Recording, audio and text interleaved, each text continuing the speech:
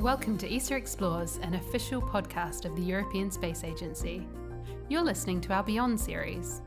In this series, we take you behind the scenes of ESA astronaut Luca Parmitano's second mission to the International Space Station.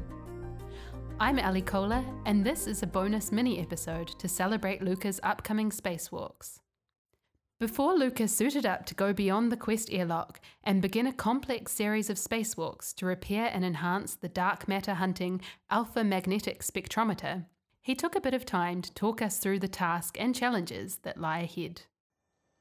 Well, when you think about the preparation of an EVA and performing an EVA, you have to take the whole thing together. It's really hard to break it up into different bits and pieces that you think, oh, this is going to be my favorite part. I'm looking forward to the challenge. This is the first time anything like this is ever been attempted. We know that when astronauts performed the repair of Hubble, it was the first time that they tried to open up something that was not designed for space repairs. And so those EVAs were considered very unique at the time and complex, but nothing rivals the complexity of their repairs, the level of repairs that we're going to try to do. So even though Hubble was an example of going up and performing repairs on something that was not designed for EVA, the level of complexity of these ones is so much higher that it really will be something unparalleled until now. So I'm looking forward to the challenge, and obviously being out is always a thrill in a way, not only because of the connected possible risks, but also because of just the sheer fact of being in space in your EVA suit, connected by a tether in your own personal spacecraft. These are all elements that make an EVA extremely interesting. I've personally always thought of an astronaut or somebody performing an EVA. I can identify the two things. Also, I'm looking forward to apply all the training that I've received for the past couple of years. My crewmate and I, Drew Morgan and myself, we received hundreds of hours in different environments to prepare for this.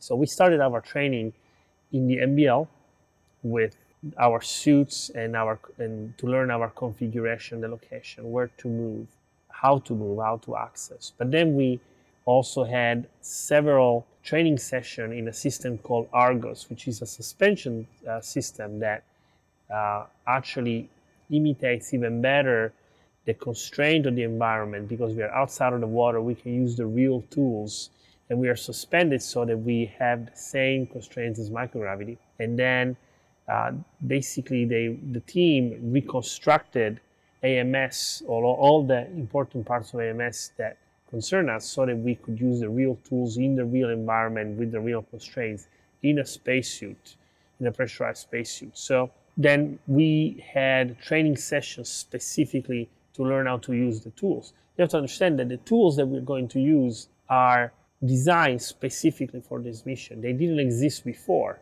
They were designed, invented with the cooperation of the astronauts, including myself and Drew, so that we had a system to do this swaging in space. Because what we're going to do is we're going to cut tubes that contain the cooling system, and it's the cooling loop of AMS. And then we're going to insert tubes from a different pump that was built specifically for it. So we're going to install this pump, take the tubes out of this pump, and then swage them, connect them to the existing tubes of the existing cooling system on AMS. That is something that is incredibly hard to do on the ground. Several levels of complexity, incrementally more complex on orbit, in a spacesuit with thick EVA gloves. How are you preparing for these EVAs now that you're on the ISS?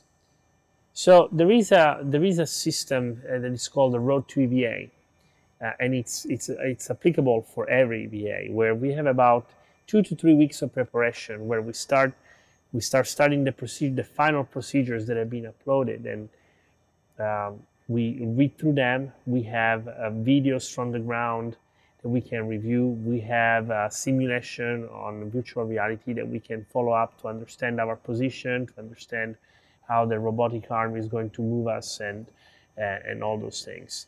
There is also time in this road to EVA for us to prepare our tools. Every tool needs to be inspected, tethered. Every tether needs to be inspected. Every tool with a tether needs to go into a bag that needs to be inspected and needs to be prepared. And all of this takes time. So this road to EVA takes care of all those items. In the case of AMS, because of the complexity, it might take longer, and we have extra hours set aside so that we can study, prep our suits, and talk to the ground, understanding if any contingency came up that we need to figure out. Because to this moment, they're still testing the procedure, making sure that we can do it in the timeline, and that we have a very clear understanding of what the sequence is going to be. So that is really what happens for every VA, even more so for the AMS CVA, given their unprecedented complexity. What does it feel like for an astronaut to step out into space? Well, it's hard to describe. I think that as far as I'm concerned, the first 2 times that I've done it, I felt very focused. That is the best word that I can come up with, because I knew exactly what I needed to do. I knew my task. I knew where I was going to be. I knew the communication plan. I knew the emergency plan. And of course, I really had an emergency that was not in the plan, but that is a different story. At the same time, you are really focused, but at the same time, there's a part of you that is almost in disbelief that you're actually doing this. It's hard to explain, but you are in a spacesuit and you're going to vacuum, and the whole atmosphere is almost unreal. And then you go outside and it really feels unreal. You're surrounded by this blackness, this vacuum, this desert that is the most inhospitable environment on and off Earth. And you're alive, and you have a suit that keeps you alive, and you have people on the ground talking to you. And the Earth is below you, and you're working, you're performing tasks in space. So your professional side is very focused, very task-oriented. You're thinking about the next action, and every action comes with a before and after, and that's the sequence of your thoughts. But at the same time, there's a side that is the human, that is the dream, disbelief at the beauty, looking down and seeing Earth, or understanding that this is an incredibly difficult environment, and that you are floating and working in it. It's really an incredible journey. This podcast is brought to you by the European Space Agency. You can learn more about Luca and his Beyond mission at lucaparmitano.esa.int.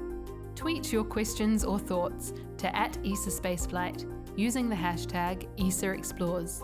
You can also email us at esaexplores@esa.int.